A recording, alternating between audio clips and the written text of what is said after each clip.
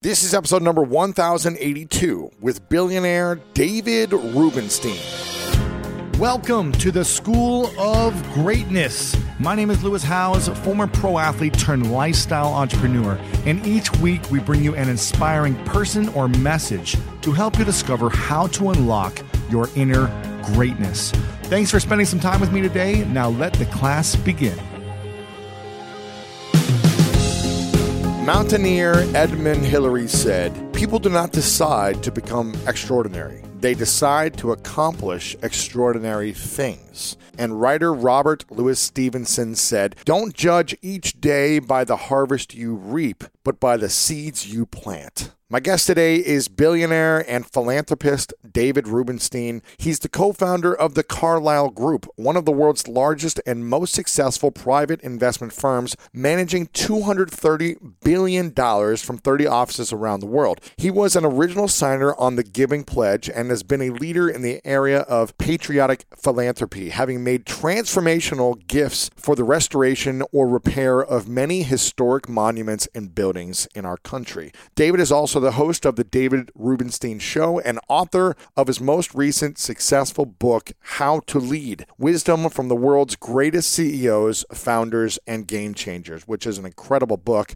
I highly recommend you check it out. And in this episode, we discuss the best way to develop leadership skills, especially in a time of chaos. What David believes is the difference between a rich and poor mindset, how to create a successful business while also creating a rich life for yourself personally, how building meaningful relationships will transform your life and business, the most important things you can start doing today to become more successful, and so much more. If you're enjoying this at any time, make sure to share this with someone that you think would be inspired by this message. And a quick reminder, if this is your first time here, make sure to click on the subscribe button over on Apple Podcast or Spotify right now, as well as give us a rating and review to let us know the part you enjoyed most about this episode. Okay, in just a moment, the one and only David Rubenstein.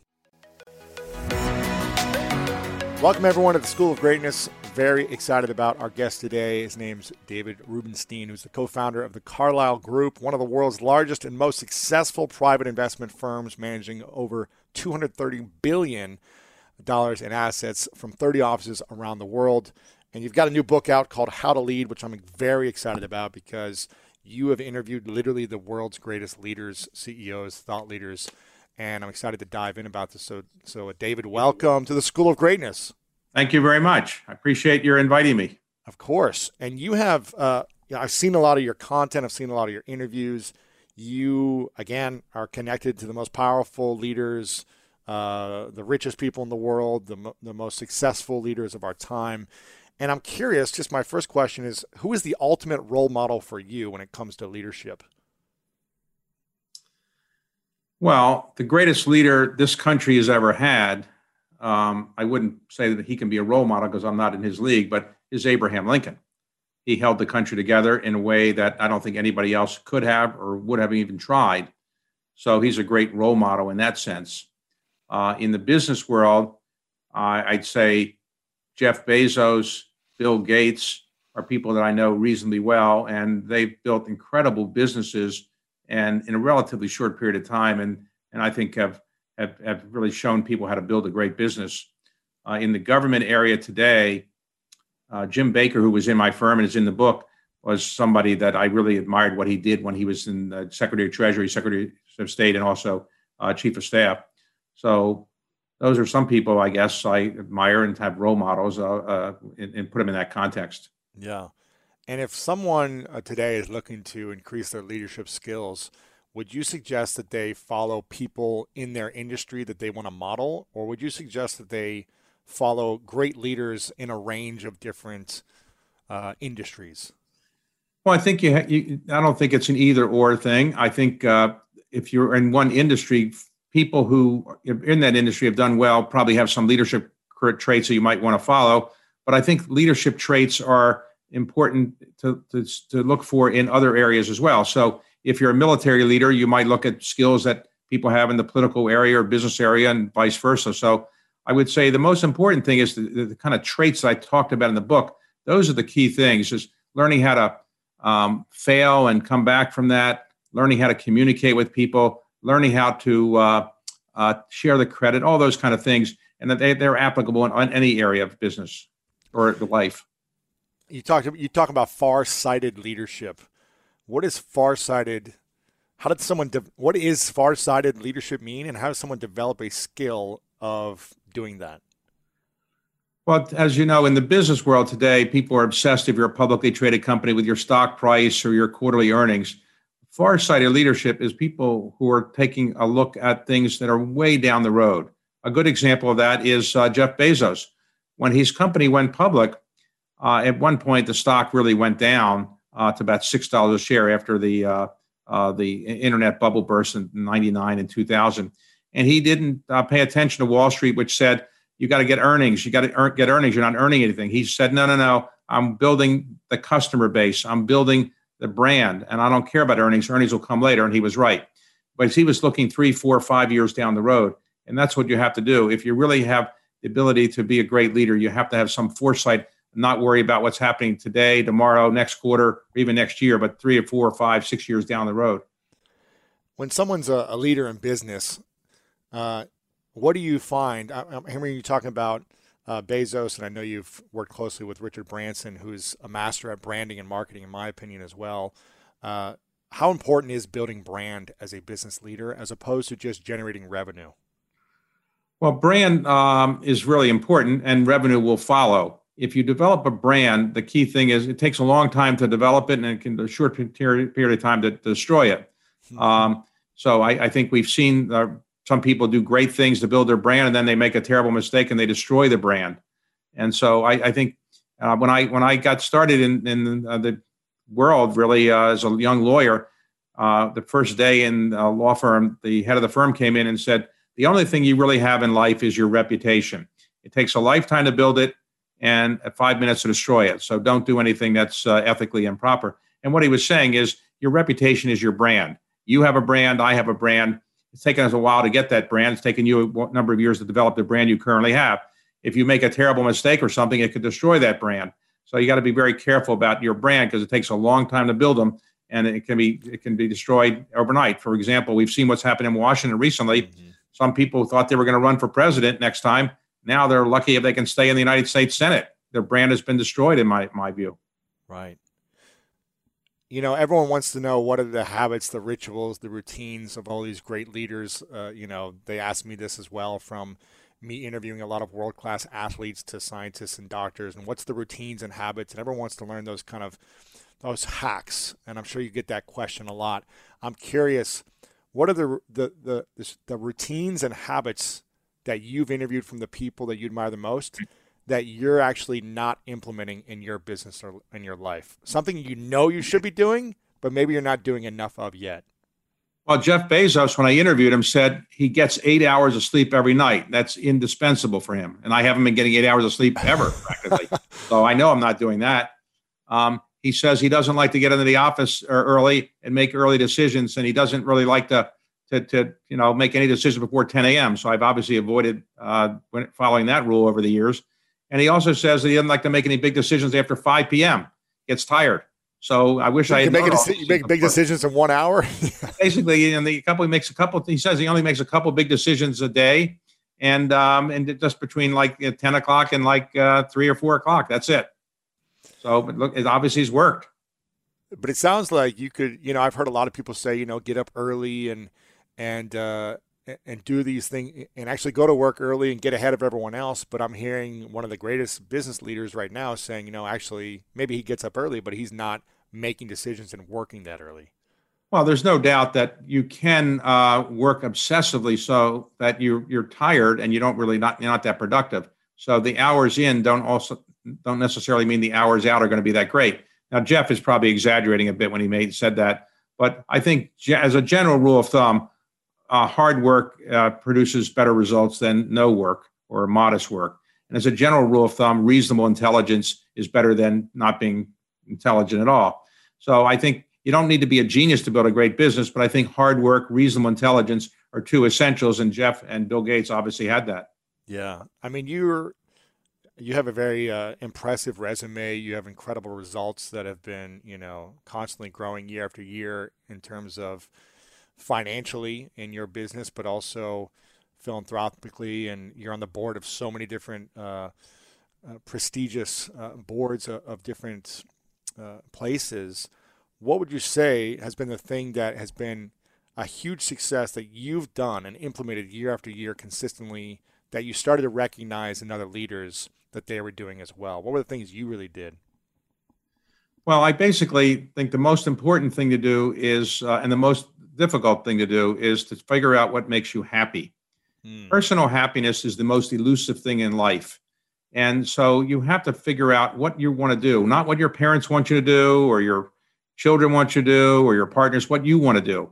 And if you are personally happy in what you're doing, a lot of other good things will flow from that. So I tried to figure out what I was going to be happy doing. And I wasn't happy practicing law. I had been happy working in the White House, but then that left when we lost the election in 1980.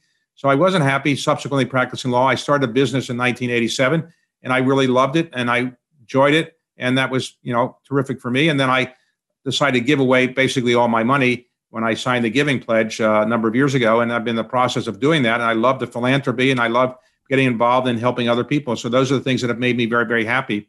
And so figuring out what makes you happy without the benefit of a psychiatrist, and there's nothing wrong with psychiatrists, but I haven't had one.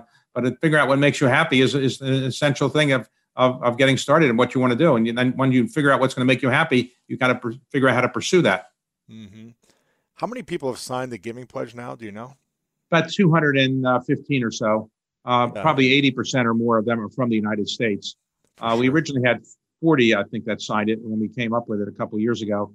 And, the Giving Pledge is a nice thing, but I don't want to overstate its value. I think it's good in getting attention to philanthropists and what people can do with philanthropy if they're smart. But there are only 215 people who have signed it. So what you really need to do is get everybody who's not quite as wealthy as those people to take some part of their wealth and give it away, not maybe as much as the other people are pledging to do, but do something that gives back to society. And I'd like to remind people that philanthropy is derived from an ancient Greek word that means loving humanity. It doesn't mean necessarily writing checks. So you can love people by giving your time, your energy, and your ideas. And the most valuable thing you can give is your time, because you have a very finite amount of that. You can't get more time.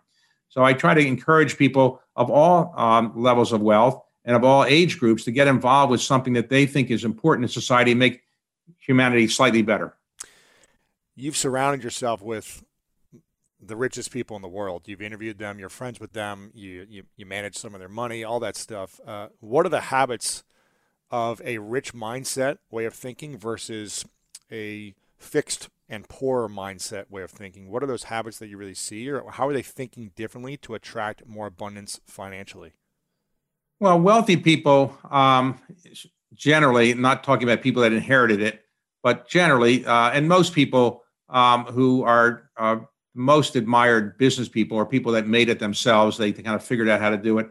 They tend to be very focused, hardworking, reasonably intelligent, very persistent, and have some work habits that got them to the top. People that are not in that category tend to be people that are not as focused, not as hardworking, not as driven to achieve something in life. And there's nothing wrong with that. You can lead. You can be very happy. Happiness is the most important thing. You can be very happy not being wealthy, not being a successful business person, just being a modest person, and you have a nice family perhaps, and you love your children, you spend time with your children, and that gives you happiness. Nothing wrong with that. The people who are the wealthiest people tend to be really heavily focused on one or two business objectives. They have a goal, they have an idea, they want to pursue it, and the money is a side product. I mean, most people that I know who are very wealthy, they got there not by saying, I got to be rich, but by saying that I want to prove my idea works and I'm going to work hard to prove it. Yeah, they're more focused on how can I solve a problem or help ease pain in the marketplace in some way through an innovation or an idea or a process.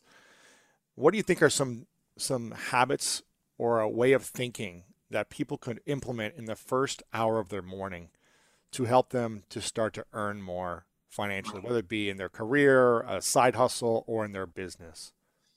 Well, I think in the first hour of the day, try to find out what has happened overnight and respond to emails or other things that you have to respond to, and then find out what's going on in the world, reading a paper, the equivalent of it, and then figuring out what are the 2, 3, 4, 5 things you want to do that day? Because it's very easy, as you know, we go to the office or the equivalent of it in the COVID period of time, and all of a sudden you get calls, you get emails, you get interruptions, and you might say by the end of the day, I haven't accomplished what I wanted to accomplish. Right. So you really have to say, what am I trying to accomplish today? And what are the ways I'm going to avoid being tempted out of those goals? And how do I stay focused on it? And that's going to be very helpful. Have you always followed a similar routine like that for a long time, consistently yourself personally, or have you adapted different routines in the morning for yourself? Well, I guess I probably, because I never was sure of whether I was smart enough or good enough to get anywhere, I adopted the habit early on of being a hard worker, which is to say, spend a lot of time working. Whether, I needed to do that, I don't know. Maybe I could have been socially more gregarious or more outgoing, or maybe I could have been a better athlete as you were. But I basically did a lot of working, and that probably made me dull, but enabled me to, focus on the kind of things I wanted to do. I would say as you get older in life, you realize that you want to make sure you smell the roses and do all the things you're going to do before it's too long, and you won't be able to do them. And so you're very young by my standards. I used to be the youngest person in the room. When I was at the White House, I was a top advisor to the president at 27 years old. Now I find I'm the oldest person in the room. And when you're the oldest person in the room, you're kind of wondering why you're still in the room, whether you should be doing something else. A lot of people my age, retired. When Social Security was set up, I think the retirement age was 65. But in that period of time, most people didn't live past 65. So now people are living to their mid 80s, maybe on a normal basis. And so people retiring later, but even if you, let's say, retire at 70, you've still got a long time to do things. And that's the time when you can say, do I want to keep working? Do I want to do other things? Now, my general rule of thumb is that people that retire, sometimes they drop dead right away. They all of a sudden their body doesn't have anything to work for it, and they just relaxes too much. And you see people retiring, and the next day they die. And I'm not exaggerating. I know many people that have retired, and relatively quickly thereafter they died for whatever reason. Obviously, there are exceptions to that. In my case, I've observed that many people that I like as role models keep working. Warren Buffett is now 90 years old. He's still working. Hank Greenberg is 95. He's still working. So I think when you have a purpose, you go to the office every day or the equivalent under COVID, and you're working, I think it can keep the body going. Yeah. And the mind. I mean, I've interviewed a few of the members of the Giving Pledge as well, and always inspired by how these billionaires think and create and solve problems and innovate. I'm curious, do you ever have any regrets looking back and saying, oh, I wish I wouldn't have worked that hard? Like, I've got a certain amount of money now, but I would have been happy with half as much, or, I still would have had an amazing life with less. Do you ever I'm Jewish, so I guess I'm always regretting things. I'm always looking back. I'm never happy. Okay. Sure, I wish I had done a million things differently. In Carlisle, I had a chance to be an investor in Facebook when Mark Zuckerberg was at Harvard. I turned that down. Had a chance to own a large piece of Amazon. I, in effect, turned that down. I turned down Netscape when Mark Andreessen was starting it. Recently, I had a chance to invest at a very, very low price pre-IPO at Moderna, and I turned that down. So I've made a lot of mistakes, and I have a lot of regrets. I wish I was a better athlete, more personable, better looking, more charming, a whole bunch of other things. I wish I could play a musical instrument. I wish I could speak a foreign language. I wish I'd climb Mount Everest. But, within reason, I'm reasonably happy with what I did, given my abilities. And the most important thing to me is that, my parents lived to see pretty much what I have done. So one of the greatest pleasures in life, I think, is a parent seeing a child accomplish something useful. And my parents did see it, and I had the pleasure of helping them see that. And then, of course, I now have 3 children, and I getting pleasure from seeing what they do and living, trying to help them get raised in an appropriate way. And hopefully they'll be productive citizens as well. So those are some things that I, have been happy with, and I don't have any regrets about that. I just wish I had probably not wasted so much time watching television when I was younger, or probably not played sports where I had no native ability. So I should have probably focused on sports where I could have done better. Or, I'm sure I daydreamed too much when I was in high school or something or another. But on the whole, I'm reasonably happy with where I am in life. My challenge now is, though, living as long as I can so I can get more things done, give away my money, see some grandchildren, see them grow up, and ultimately, try to give back to the country. That's what I'm interested in. If you could go back to 37 when you started the Carlyle Group, I think you said you were 37, right, around there. That's correct.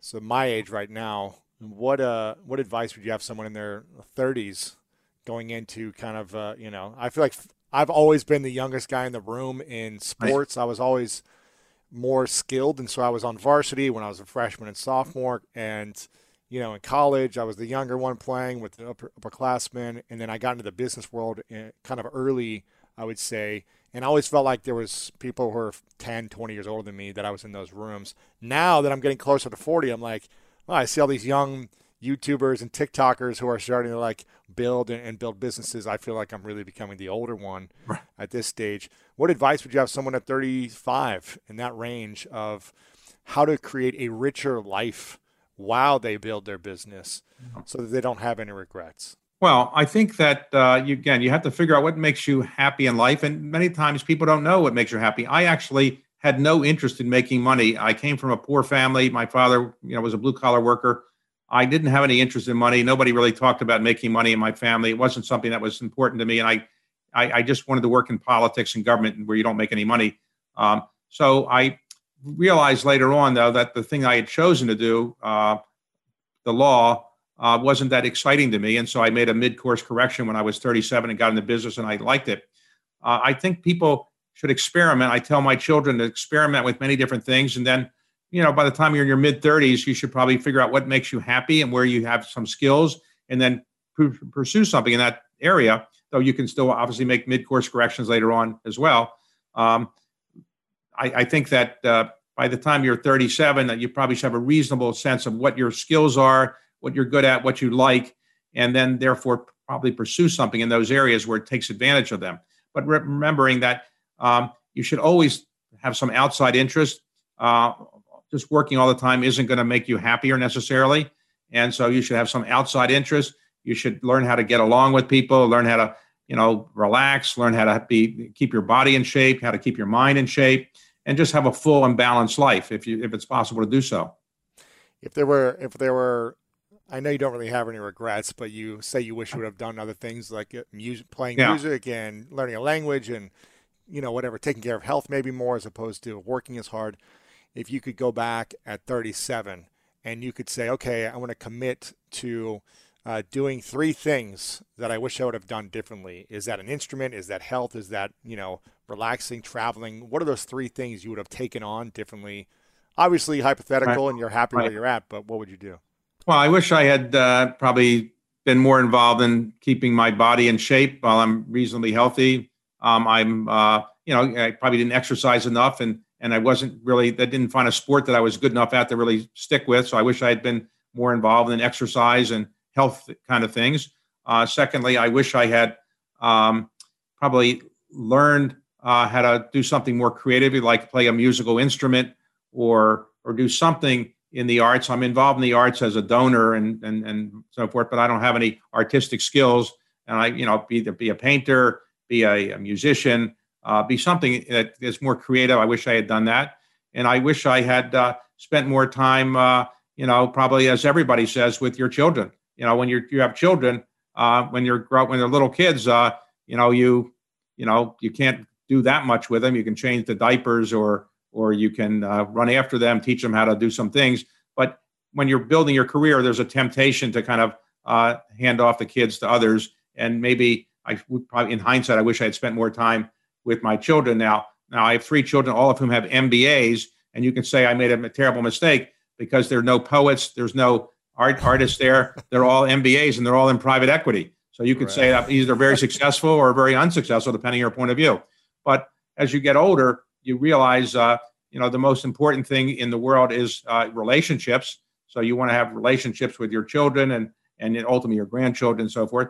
So, if I could do it all over again, I'd do some things differently. But on the whole, I got lucky in life And it could be very well have been the case that I didn't get a job at the White House. I didn't start a firm like mine, and I would today probably be just retired as a mediocre lawyer and living in, somewhere in Florida playing shuffleboard. That didn't happen, so I'm reasonably happy with that. Yeah. And what would you say? I mean, you have a lot of conversations with, the wealthiest people in the world, but you're also friends with these people. Right. Just like I've been very fortunate to the people I interview, I stay in touch with and I become friends with, and hopefully I can stay friends with you, David, after this. But what are some of the behind closed door conversations that people actually open up about their regrets? The really wealthy. Is it around, I wish I would have worked out more and been healthy? Because, Well, a lot of people see Steve Jobs as like, okay, he would have given up all the money in the world to have more years of his life, Well, nobody who's wealthy ever says, I wish I was really a lot wealthier. No, nobody says that, because you realize how much money do you really need to spend and so forth. So what people will say is, I wish I had spent more time smelling the roses. I wish I had spent more time with my children. I wish I had spent more time developing relationships around the world or around the country where I could get to know areas that I'm not an expert in. Nobody says, I need to make more money. I need to be higher in the Forbes 400 list. And then, people, when you get to a certain point, look, all human beings, as a general rule of thumb, with the exception of 0.00001%, want to live longer. Now, even people that have very unhealthy situations or are in poverty, nobody says, as a general rule of thumb, I really don't like living. I want to die. Now, obviously, people do commit suicide. It's a very small percentage of the population. So why do people want to live longer? Well, there's a general rule of thumb. Life has a lot of pleasures to it, and you can be happy. And that's a good feeling. So people, I think what they most want to do when they get wealthy is figuring out how they can keep this good thing going for a while. So all of a sudden you see, very wealthy people starting to have exercise classes or trainer, or working out more or eating healthier and doing things that can enable them to live longer and have the benefits that they've worked for but have it longer. And that's what most people want. Now, your age, the last thing you're thinking about is retirement, or you're going to die soon and you better get things done. So you're so young, but at some point when you're 67 or 77, you'll think about it a little bit differently. Yeah. It's funny though, because you have a different sense of time at different stages of your life. When I was like 9-10 years old, I remember thinking someone in their 40, I was like, man, they're about to retire. They're old. Wow. They didn't look as healthy back then. When I was in the 80s and early 90s, it was like, oh man, they're kind of over the hill. But now people are living way longer. They're staying more active in their 50s, 60s, 70s. Yes, 80s. Of course. People live longer. When people came out of caves 400,000 years ago, the average life expectancy was 20. At the beginning of the 20th century, in 1900, the average life expectancy in the United States was 49. No way. 49. So today, people expect to live longer. Now, when I was a young boy, there was a president named Dwight Eisenhower. And you probably don't remember him, but you may have seen pictures of him. And I used to say, boy, that is an old man. Old man. Okay. How old was he? Well, he was elected president at 62, and he left when he was 70. So he's younger than I am now. When I was in the White House, I was 33 at the last year. 31 years old, and we were running against Ronald Reagan, who was 69. And I said, President Carter, you don't have to worry, because Ronald Reagan's so old, he's 69, he can't get out of bed in the morning. Now that's 2 years younger than me. I read the other day when John Kennedy was assassinated in November 22nd, 1963, they told the Speaker of the House, who was next in line succession after the vice president, that he would be right after the vice president. He fainted when he was told this, that he was next in line to be president of the United States if Lyndon Johnson was killed or something, and nobody knew whether Johnson was going to be killed that day. Well, he fainted, and they said he was an old man. It's not unexpected they would faint. Well, how old was he? He was 71. So, I'm now at that age. So, it's surprising. On the other hand, you have people like Warren Buffett, who are 90 years old, brain's still going strong. You just don't know exactly what it is, but clearly, when you hit the age of 60, that you live more than you're going to live. And so You want to race to get things done. I'm doing what I call sprinting to the finish line, which is to say I'm trying to get stuff done that I never really did before, but I keep saying I better get it done because who knows when my brain is going to go away or the body's going to go away. So you're too young to remember this, and most of your listeners and viewers are probably too young. But at some point, you realize that something's going to go wrong. It's a funny thing. You have your body you've got that you were given by your parents, and this brain you were given by your parents, but you don't know which of these body parts is going to check out at some point. It could be that cancer comes along. It could be your brain doesn't work, and you just don't know. So you just got to keep going as long as you can, hoping that these things stay along with you as long as you really wanted to be there. Clearly, it's sometimes things aren't going to stay around, and some body parts aren't going to work, and you won't be able to do everything you want to do. So you want to get things done before then, so you don't have regrets when you're looking back. Wow. Yeah, I think when I remember growing up, when people hit 40, they hit the midlife crisis back in when I was in my young years. When people hit 40, that's when they went through the crisis because I guess the expectancy was more around 70 or 80. Look, put it this way. If you were an NBA basketball player today, you would be called an old man. Right. LeBron James is 35, 36. Right. They're making fun of Roger Federer. He's 39 years old. How can he play tennis anymore? He's an old man. Still dominating. Right. But in some sports, you're an old person. Sometimes there are some athletes who retire in their 20s. John McEnroe basically retired more or less when he was 29. Bjorn Borg retired when he was 25, I think. So Some of these athletes, they're old when they get to be older. You would, if you were a professional athlete today in almost any sport, unless you're, Tom Brady, you'd be considered an old man, even though you're young. If you came to my investment firm, we would say, hey, this guy's young. He's too inexperienced. We can't give him too much responsibility. If you're in the sporting world, all of a sudden you're an aged person. Yeah. If you're a gymnast, you're 16, you're 18, you're old. Remember, you should retire at 18. Jack Nicklaus, considered to be maybe, along with Tiger Woods, the greatest golfer of all time. What was his most impressive accomplishment? I interviewed him for my book, and he had a lot of accomplishments, of course. But the one that most amazed people is that he won the Masters when he was 46 years old. How can anybody get out of bed in the morning and that old when you're in the golf? But here he won it at 46, and Tiger Woods won it at 43 when he'd had all those back surgeries. But those guys in the golf world, 40 is kind of older. Remember, at 50 you can play on the seniors tour. Wow. Yeah, this is fascinating. I'm curious. It just seems like this last 3 years, really, there has been what it feels like to me, a wave of ups and downs, especially in our country, ups and downs in the world, whether it be politically, whether it be society, whether it be our cultures, and new generations coming up, people trying to change old ways and create new ways. What advice do you have for the younger leaders in their teens and 20s for navigating? It just seems like everything's changing so quickly, of like roles and responsibilities and politics and everything. What advice do you give for young people to be a leader during so much uncertainty and chaos and unknowns? How do they learn to lead and have farsightedness when everything's changing all the time? You can't control everything, of course. But I think people who are, let's say, your age, if they want to be leaders, are the skills that I think are very important that really people should focus on, other than the obvious persistence and so forth, is continue to learn. We call college graduations commencements. Why is that? It's the end of college, but actually commencement, it means beginning. And it really means it's the beginning of life and the beginning of your education. 30% of people who graduate from college never read another book in their life. They think they're done. Wow. So learning, always learning. Figuring out, secondly, how to improve your skill set. How can you write better? How can you talk better? Remember, communicating is the only way to influence people.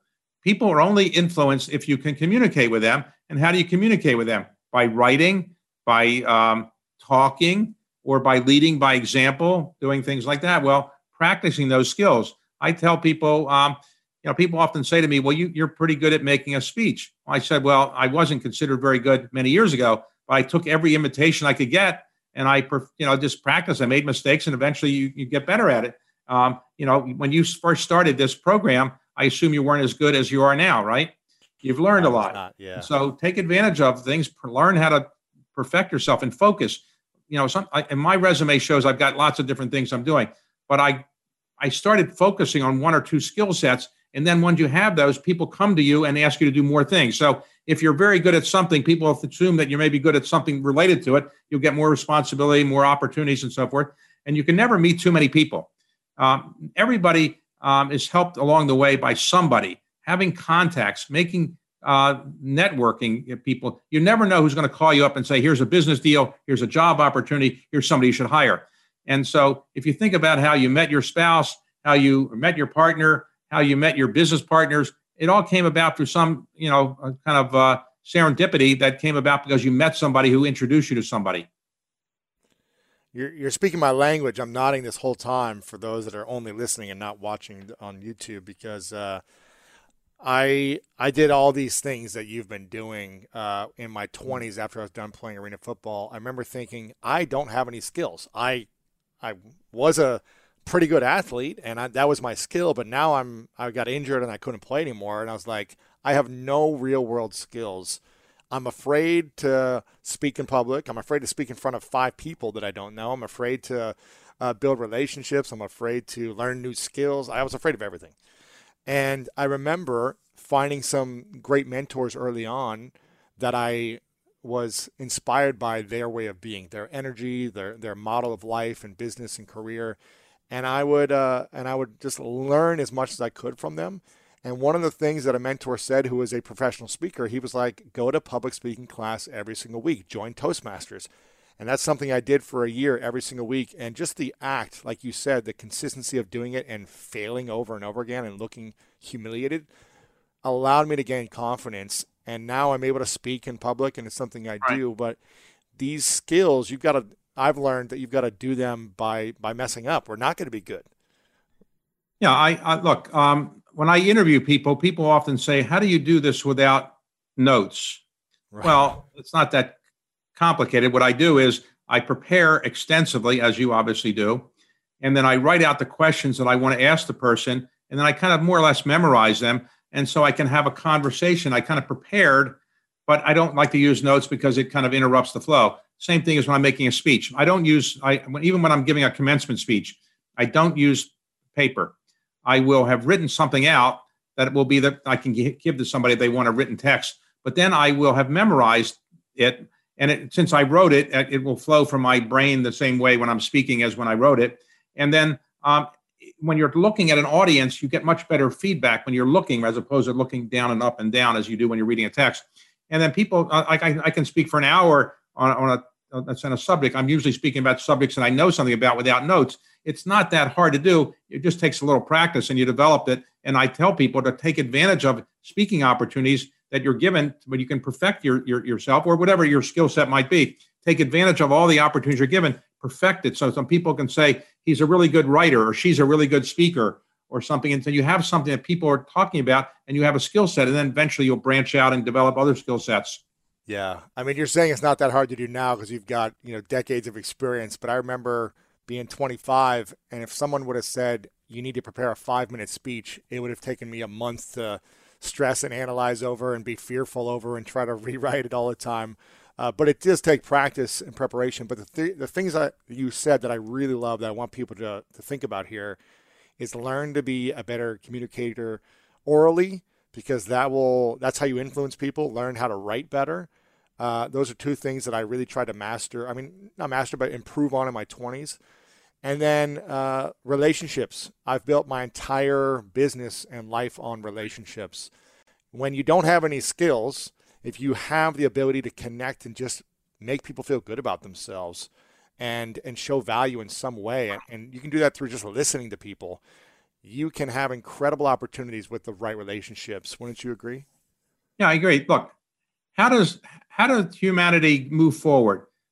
You have people who are leaders, people who are followers, but in the end, the only way that something gets done is when somebody does something that somebody else asks them to do or requires them to do. Well, how do you know how to communicate with that person what you want to do? If you're Albert Einstein, you say, here's E equals MC squared. He had to convince people he was right, and he figured out ways to do it. And whatever you're trying to do, you have to convince people, because you can't do anything by yourself. You can't build an airplane by yourself. You can't play football by yourself. You need to have teammates. You have supporters, friends. How do you convince people to be your supporter, to follow you? It's by talking well, communicating well, by writing well, or by leading by example. So if you're playing arena football and you can't talk to your teammates about what the play is going to be because you don't know how to talk, not very good. Or if you're not a good athlete and nobody's going to follow you because they think you're not a good athlete, you lead by example. So you have to figure out how to communicate with people. Everything is communication. You can't do anything by yourself. How did you really learn how to build quality relationships with these great leaders and high net worth people? What were some of those things that you said, oh, actually people do like me, they do trust me, even though I'm just a lowly lawyer, right?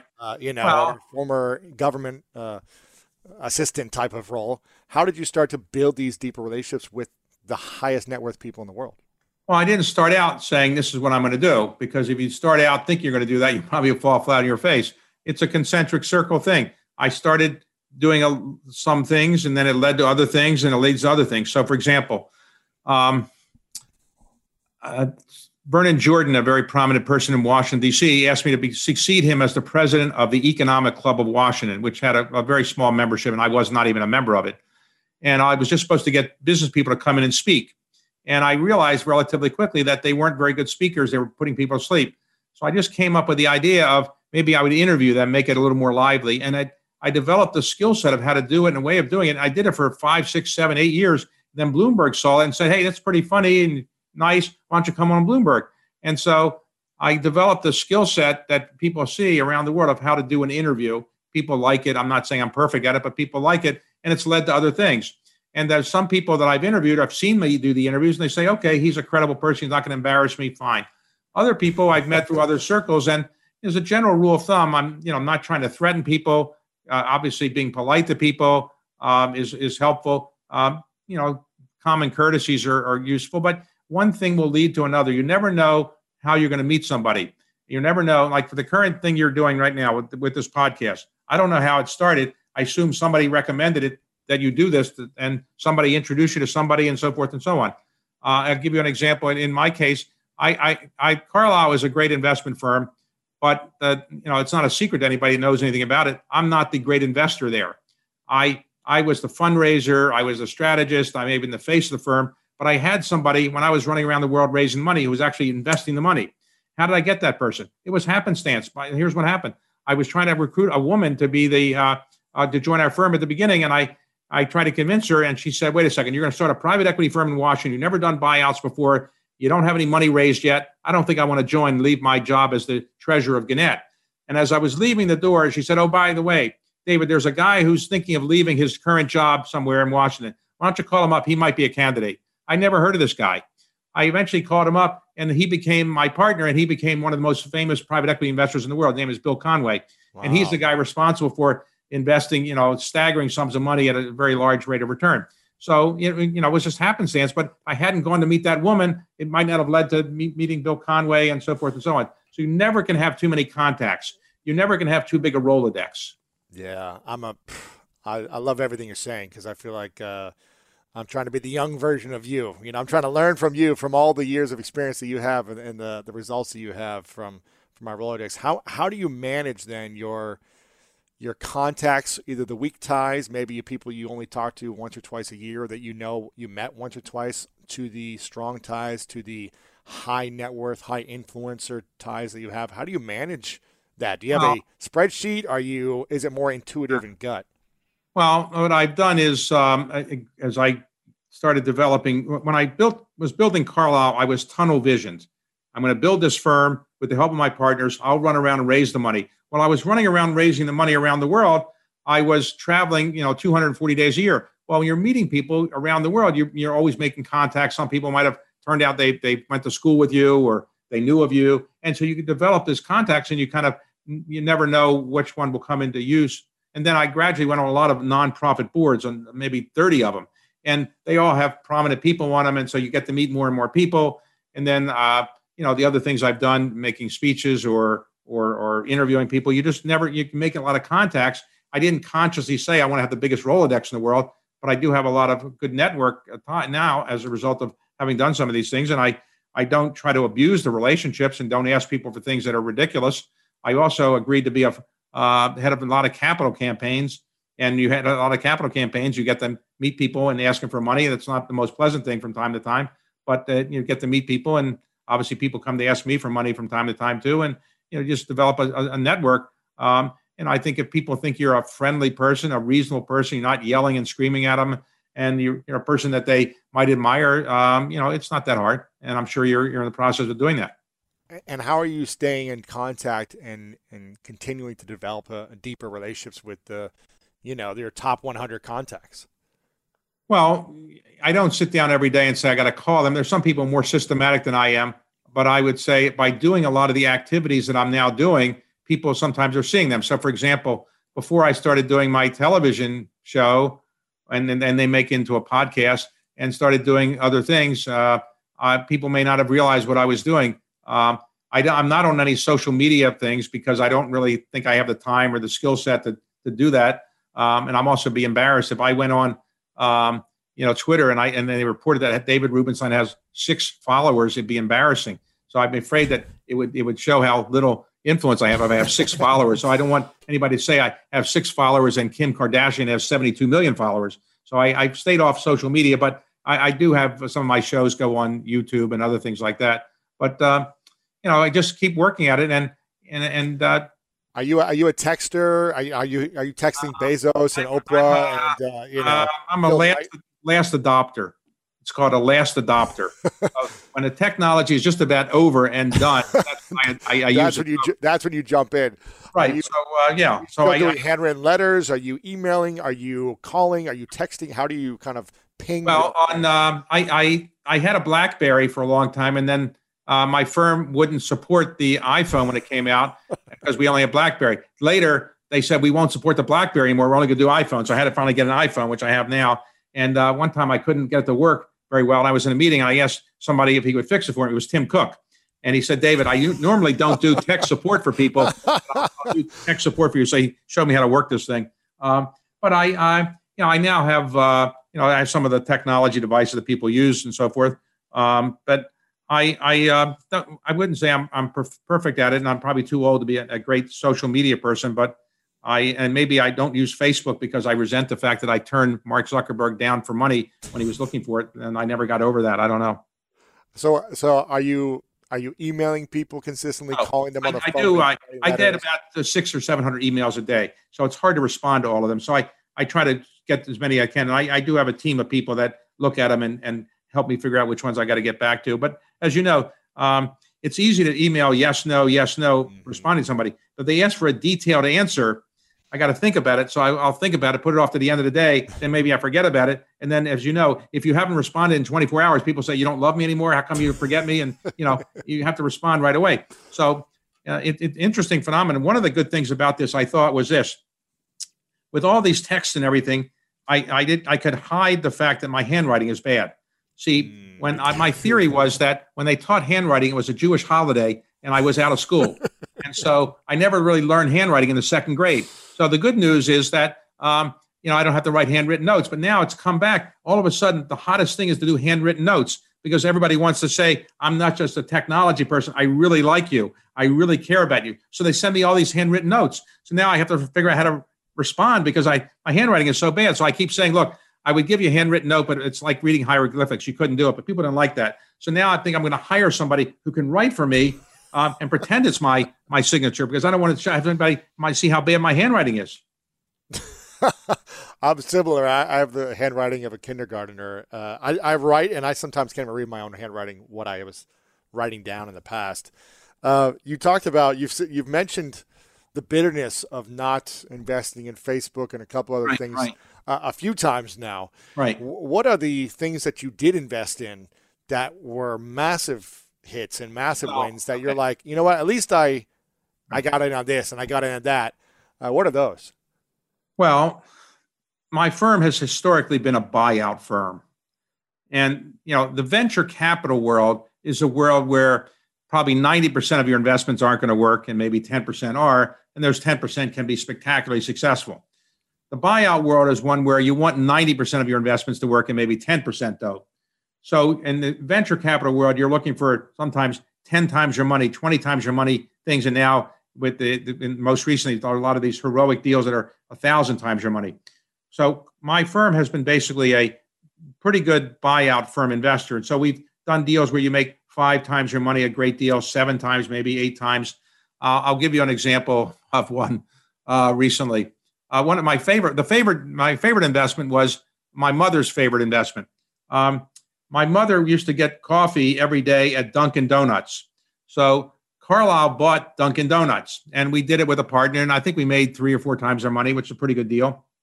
But I gave my mother these little coupons that enable you to go in and get coffee for free at Dunkin' Donuts. So she would go into her local Dunkin' Donuts in Florida and say, by the way, my son gave me this. He's an owner of Dunkin' Donuts. And of course, the person would roll their eyes thinking my mother's crazy. But that was one I liked. We did pretty well. That's nice. If anything you can do to impress your mom is a good win. I was always trying to make her feel happy. But, you can't, yes. So I was their only child, and my mother was, was happy. So I tried to make her happy. So, and I would say to all your young people here that are listening, when you're growing up, parents can be a bit of a bother a bit. And when you're a teenager, you don't want to listen to them for sure. But in the end, the people that care the most about your success are your parents, if you're fortunate enough to have parents. And the greatest thing you can have is the unconditional love and support of your parents as you're moving forward in life. And nobody will love you or support you more. Try to remember to honor your parents at some point. I made some mistakes in that regard. My parents were very happy with my success, but I didn't, they didn't want anything from me. They didn't want houses. They didn't want money.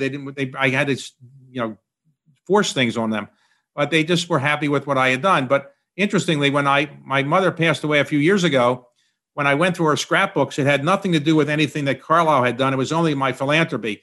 And she used to tell me, I'm really proud you're doing something useful with your life and your money and not just making more money. So that's what made her happy. But I didn't really honor her enough. And so I would say with my father passed away suddenly when he was 85. At 85, anything bad can happen.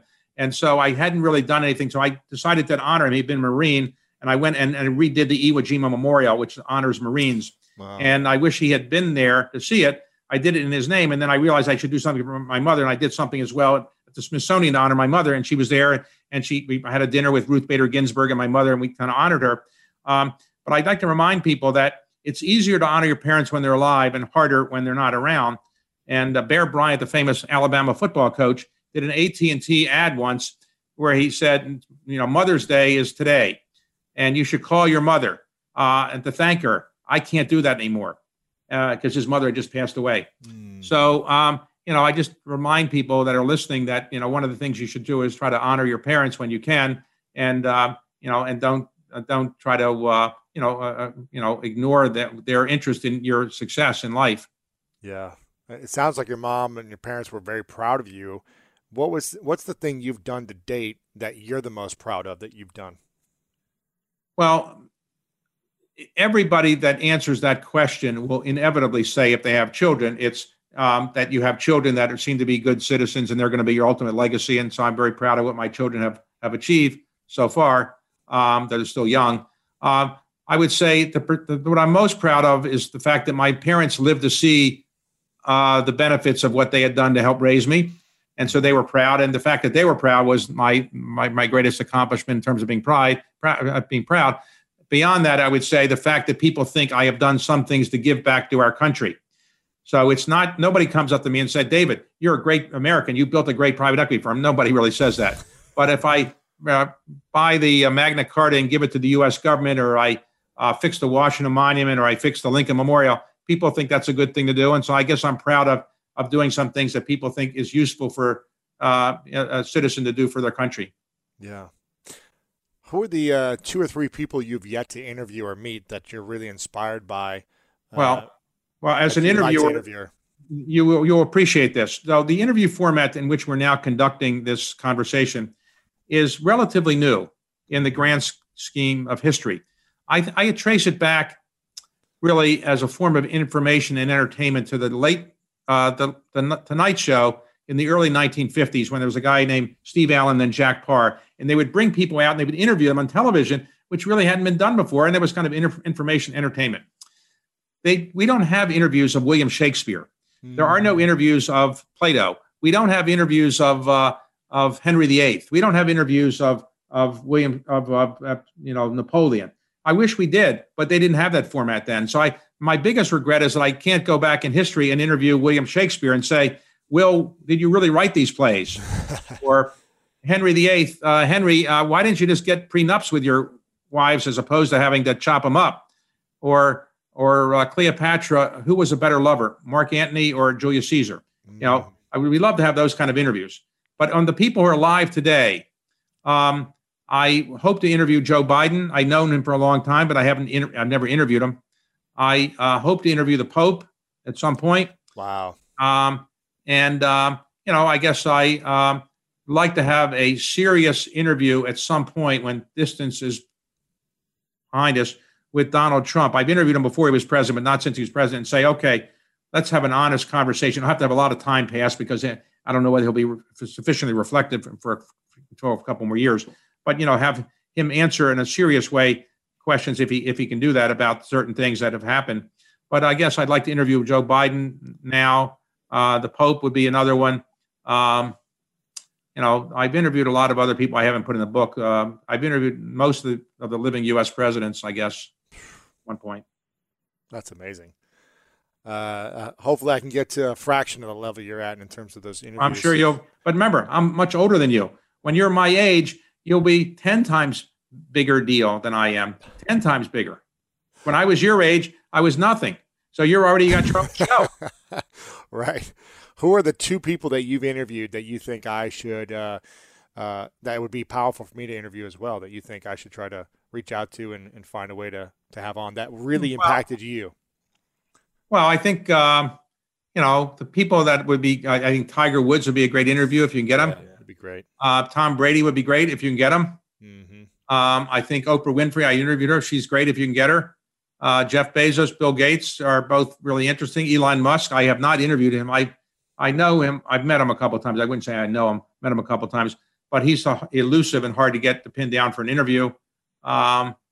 Mark Zuckerberg, I have not interviewed him. He'd be great to interview as well. I'm on a board with him, but I never interviewed him. How important is it for people to think about joining boards? I know you're a part of, 7,000 boards and every museum board and school board, and all these things. How important is it for people to start thinking about that as they get in their 30s and 40s and beyond? In terms of building the right relationships, is it a waste of time? Is it all add value eventually for you? Are you making those win-wins, or is it just a time suck for you? Well, there's no doubt in the nonprofit world, boards are very important as a way of networking. But I tell people to only go on the boards of nonprofits that you're really interested in the subject. If you're doing just for networking, I wouldn't think you'll enjoy it as much. You really want to feel like you're doing something because even if you don't get any benefit out of being on the board, you're contributing in some way, your time, your energy, money, whatever it might be. But I think I probably was too tunnel visioned early on. And when I was building my firm, I was on no nonprofit boards. I didn't start going on the boards until I was 50 some years old. So in my 40s, I just avoided all that because I was building my firm. In hindsight, I wish I had done more when I was much younger. Maybe I'm catching up for it now. But I would say I think it's good to have one or two nonprofit boards. So if you can get on good ones when you're in your late 30s or early 40s and network, and they'll lead to other things. I think it's a good thing. It's a good skill set to learn. Yeah. Where would you say has been the greatest use of your time in terms of building quality relationships? Is it through your own business and the travel networking that comes from that? Is it through boards and associations? Is it through commencement speeches? Is it through Bloomberg show? Where is that best use of your time looking back, if you could think of that? Well, I think probably running around the world for some 20 plus years, talking to investors, because it gave me an opportunity to meet a different set of people. I'm meeting investors all over the world. I'm traveling all over the world. It gave me a lot of life experiences I didn't have and network, but also it gave me more self-confidence and ability to feel more comfortable doing things I later did. I think the nonprofit boards have been very helpful as well in developing self-confidence, but also a network. So there's some things I wish I hadn't done, but generally I'm pretty happy with what I did. Yeah. I wish I had started a little bit earlier, and you can't correct every mistake you made in life. Sure. You talk about building confidence. I've been fascinated with confidence and how to eliminate self-doubt for individuals, because I believe that when we doubt ourselves, it doesn't matter how skilled we are or how much experience we have. If we doubt, we're probably not going to reach our potential and achieve our goals. What would you say are some ways to overcome self-doubt and build confidence that you've learned? Right. When I interviewed Donald Trump when he was thinking of running for president, and he came to the Economic Club of Washington, and I interviewed him, and he asked me to ask two questions in advance. One was if he was going to ask him. I was supposed to ask him if he was going to run for president, and I said, "President what?" He told me I'm going to run for president of the United States. I said, "There's no chance." Then he said, "Ask me if my hair is real, and then you can pull the hair because people think it's fake." But I didn't want to pull the hair. I said, "I'll ask you." But the only question I stumped him on, I said, "Donald, do you ever have any self-doubt about anything?" And he said, "What do you mean self-doubt? What is that?" He didn't really know. And obviously he doesn't have a lot of self-doubt, I guess. Self-doubt and insecurities, you'll find everybody has them. Everybody. In fact, the people that seem the most arrogant are the ones that have the greatest insecurities and self-doubt. People who are very secure in themselves can make fun of themselves. John Kennedy was very secure in himself, and he could make fun of me. Self-deprecating humor worked well for him. People that are secure can make a lot of self-deprecating jokes and so forth and don't have that many insecurities. Everybody has insecurities because everybody thinks they might be making a mistake. You might meet the most famous person in the world, and they will say to you, "Am I doing this right? If I did it wrong, if I made a mistake?" I mean, everybody has some self-doubts. If they don't have any self-doubt about some things, then they're just so obtuse or arrogant that they're not going to get a good interview out of them, probably, in my view. And what do you think are some ways that we can build confidence and eliminate some of that or overcome some of our self-doubt that holds us back? Well, one is perfecting one or two skills so you're really good at something. You're a great tennis player, you're a great chess player, you're a great public speaker, a great interviewer, something you can say, I'm not great at this, I'm not great at that, but I'm really good at this. So you have some self-confidence there. And then eventually people will come to you and say, well, you're really good at this, and you'll begin to feel more self-confident, then you might be able to take on some other responsibilities. So people began to say to me, "You're a good interviewer." Then I said, "Okay, I'll do more interviewing," and I got more confident in my ability to do that. So everybody has some skill set, and you find what you're good at and try to, perfect it to the extent you can. And I think everybody should try to find something they're really good at professionally and something they're really good at in a nonprofit, relaxing kind of way too. I got a few final questions for you. But just curious, has there been anyone in the last 5 years that you interviewed that you were actually nervous for before the interview, where you were like, wow, this person, you've interviewed everyone, but okay, this person's really inspiring. Did you ever have any nerves previously? That I had nerves or they had nerves? That you had nerves. You were nervous interviewing them, whether it be in front of a stage or not, but just in the presence of someone that made you nervous. Well, whenever you're doing an interview with a live audience, you realize you could make a mistake and say something wrong, and people realize you're an idiot. So, when I was interviewing Bill Clinton and George Bush together, I realized, you screw up here, everybody's watching this. Right. But when I interviewed Jeff Bezos in front of 2,000 people, I realized if you make a mistake, people can know it right away. If I'm doing it for my TV show, I can edit out my stupid things, so I can take care of that a bit. But I think anybody that says they don't have any nervousness is probably a little bit tone deaf. Everybody should have some nervousness, but as a general rule of thumb, when I'm interviewing people, I know the subject matter pretty well. If you ask me to interview somebody about nuclear physics tomorrow, I probably would be nervous about it because I don't really know nuclear physics that well. But for people I've interviewed, sometimes they're more nervous than I am. I don't know why. Right. They're afraid I'm going to ask them a trick question or something like that, or ask them something. I don't really try to ever embarrass anybody or ask them things that are improper. I just wouldn't do that. It's not my style. I'm not 60 Minutes or something like that. And not that 60 Minutes is terrible, but they're trying to pin people down. I'm not. I'm trying to make people have a good experience. Yeah. And, a couple of times I've interviewed people who have never been on television before. There's one or two business people that just resisted television interviews. And so they were a little nervous and they were a little uptight for a while, and it took a while for them to get there. And And sometimes some people have some bad, they've agreed to let me interview them, and then something really bad about them has come out publicly. And then you just don't know, if they're going to be so nervous about that, and they're afraid I'm going to ask them about it. But generally things work out okay. What's a question you wish more people would ask you that they don't ask? Well, do people mistake you for Clark Gable all the time, or do people mistake you for George Clooney a lot? Does that happen a lot to you? I never got that question. No, I guess people. What should they ask me? I guess. What do you wish they would ask you more? Well, I don't know. I guess people ask me pretty much. I've been asked almost everything, but what really motivates you? I guess people have asked me everything. I don't know whether anybody's hasn't asked me some things I think they should ask me, but I guess maybe, are you lucky? How did you get so lucky to be where you are right now? And I guess I have to come up with a good answer for that. But because I got very lucky. That's the question. Do you feel like you're lucky and you were in the right position, Sure. or did you feel like I got lucky work that got you there? But I got lucky. A couple of things could have gone the other way. My firm could have folded early on, or I turned out that my nonprofit, I didn't make that much money and I really couldn't be that active in the nonprofit world, or I turned out I was a terrible speaker, or things like that. I've been fortunate in some respects. I'll give you an example of something. When I was a very young boy, my best friend had a terrible stutter. And I always thought, well, how am I going to get a stutter? And because I didn't know whether is it contagious? How do you get a stutter? Do you hang out with somebody and you get a stutter? I don't know. Joe Biden has eloquently talked about this. He had a stutter when he was young, and I always felt sorry for my friend who was kind of born with this stutter. And I got lucky in not having some of those problems. And I don't have a lot of physical problems or mental problems. I could be always smarter and be a better athlete. But I was blessed, but not having those kind of health-related issues or all the kind of issues, and I got lucky in that respect. Wow, yeah, that's powerful. I'm curious. This is a question I ask everyone towards the end of my interviews. It's called the 3 truths question. So I'd like you to imagine a hypothetical situation. It's your last day on Earth, and you can live as long as you want to live, but eventually you gotta turn the lights off.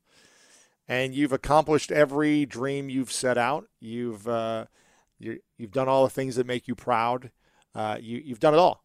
But for whatever reason, hypothetically, you've got to take all of your content with you. So this book, How to Lead, all your other interviews, all the other content you've ever done, it's got to go with you to the next place. So no one has access to any of your information anymore. But you can leave behind 3 things you know to be true, 3 lessons you would leave with the world. You've got a piece of paper and a pen. You could write them down, and this is all we would have to remember you by. What would you say are those 3 lessons or 3 truths you would share?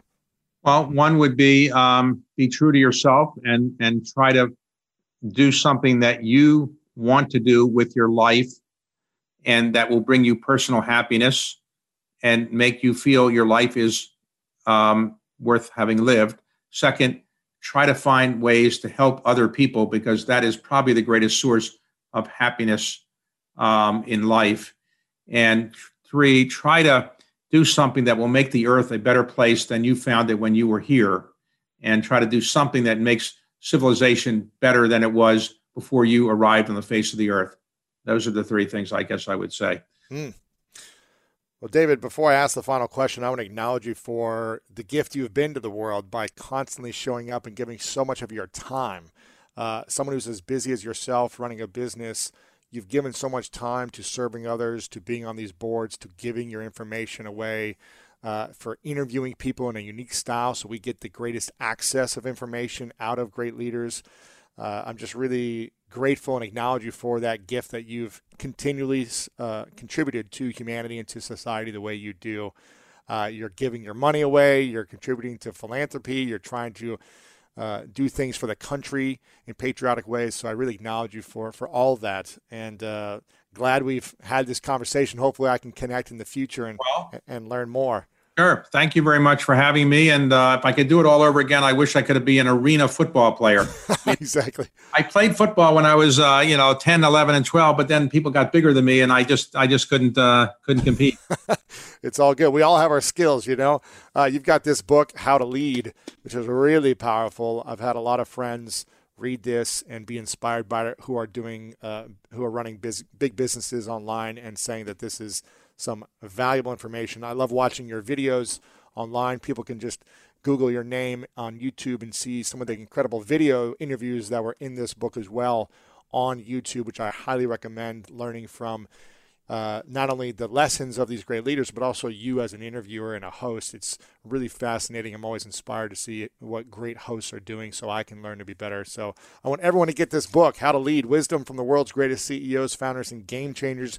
I mean, you got Oprah, you got Bezos, you got everyone, Gates, you got everyone in this book that you've interviewed, Phil Knight, Richard Branson, all these great leaders. So make sure you check this out. This is the handbook for being a great leader and learning how to do this now and beyond. Final question for you, unless there's anything else I need to mention that we can support you or where we should go to support you next. Anything else? No, I would just say the country is obviously going through a very cathartic and dangerous period of time now. And so I hope everybody will sit back and say, okay, what can I do to help this country? Without casting aspersions on anybody, the country has a really serious wake-up moment right now. And I think what we need to do is sit back and figure out what made this country great, what can we contribute to making it even greater, and try to put aside some of the partisan divide we have and try to focus on what we can do to make this country the greatest country on the face of the earth forever. So just think about that. I love that. It's good insight. David, final question for you. What is your definition of greatness? Well, I would say you're a great person. You're a great interviewer. You've done a terrific job on this interview. And I would say, in addition to that, I'd say greatness is basically doing something which other people admire that you have achieved, and you've done it in a way that people think is better than what the average person could do. And therefore, they admire the greatness that you've brought about. So you have obviously been trying to train people and educate people about how to be great, and doing that by having people of accomplishment on your show. And I admire you for doing that. You're obviously very skilled at this. And if I was your age, when I was your age, I couldn't have done this. So I don't know what you'll be like when you're my age. By then, you'll be the master of all time. But right now, you're in great shape. And you look back on your arena football career and say, I'm glad I did that, but now I'm glad I'm doing this. And if you turn out to be Tom Brady, you might not be as happy as what you're doing right now. That's true. That's very true. I'm always very grateful. I got injured playing arena football, and it was devastating for a number of years. But I'm always looking back. I'm always like, this is what I was meant to do. I was supposed to be there for a season of time, and now this is something that's so fulfilling for me. So. Well, David, I appreciate you very much. Again, I want to make sure everyone gets the book. I appreciate it. How to Lead, and thank you for your time. Thanks for your courtesies and your time. Appreciate it. My friend, thank you so much for listening to this episode. I hope you enjoyed it. I hope you got some wisdom from it. Again, David has been around for a long time and studied from the greatest leaders of our time. So if you did enjoy it, make sure to share this with one or two friends. Just text them the link, lewishowes.com/1082, or copy and paste the link wherever you're listening to this over on Apple or Spotify or anywhere you're listening to this podcast. And make sure to share it over on social media. If you're enjoying this, just tag me at Lewis Howes wherever you're listening so I can stay connected to you as well. And if you did enjoy it, please leave us a rating and review. By doing that, that lets us get the message out to more people. So spread the message of greatness by clicking the subscribe button over on Apple Podcasts, by leaving a rating and a review if you did enjoy it. And if you want more messages from me every single week, texted to your phone, inspirational, motivational, and some secret stuff behind the scenes, then make sure to text the word podcast right now to 614-350-3960. Again, text me the word podcast right now to 614-350-3960. And I want to leave you with this quote from my entrepreneur friend, Sarah Blakely, who said, "Don't be intimidated by what you don't know. That can be your greatest strength and ensure that you do things differently from everyone else." I hope you enjoyed this episode. I hope you got value out of this, and this brought you inspiration for the day. And if no one's told you lately, I want to remind you that you are loved, you are worthy, and you matter. And you know what time it is. It's time to go out there and do something great.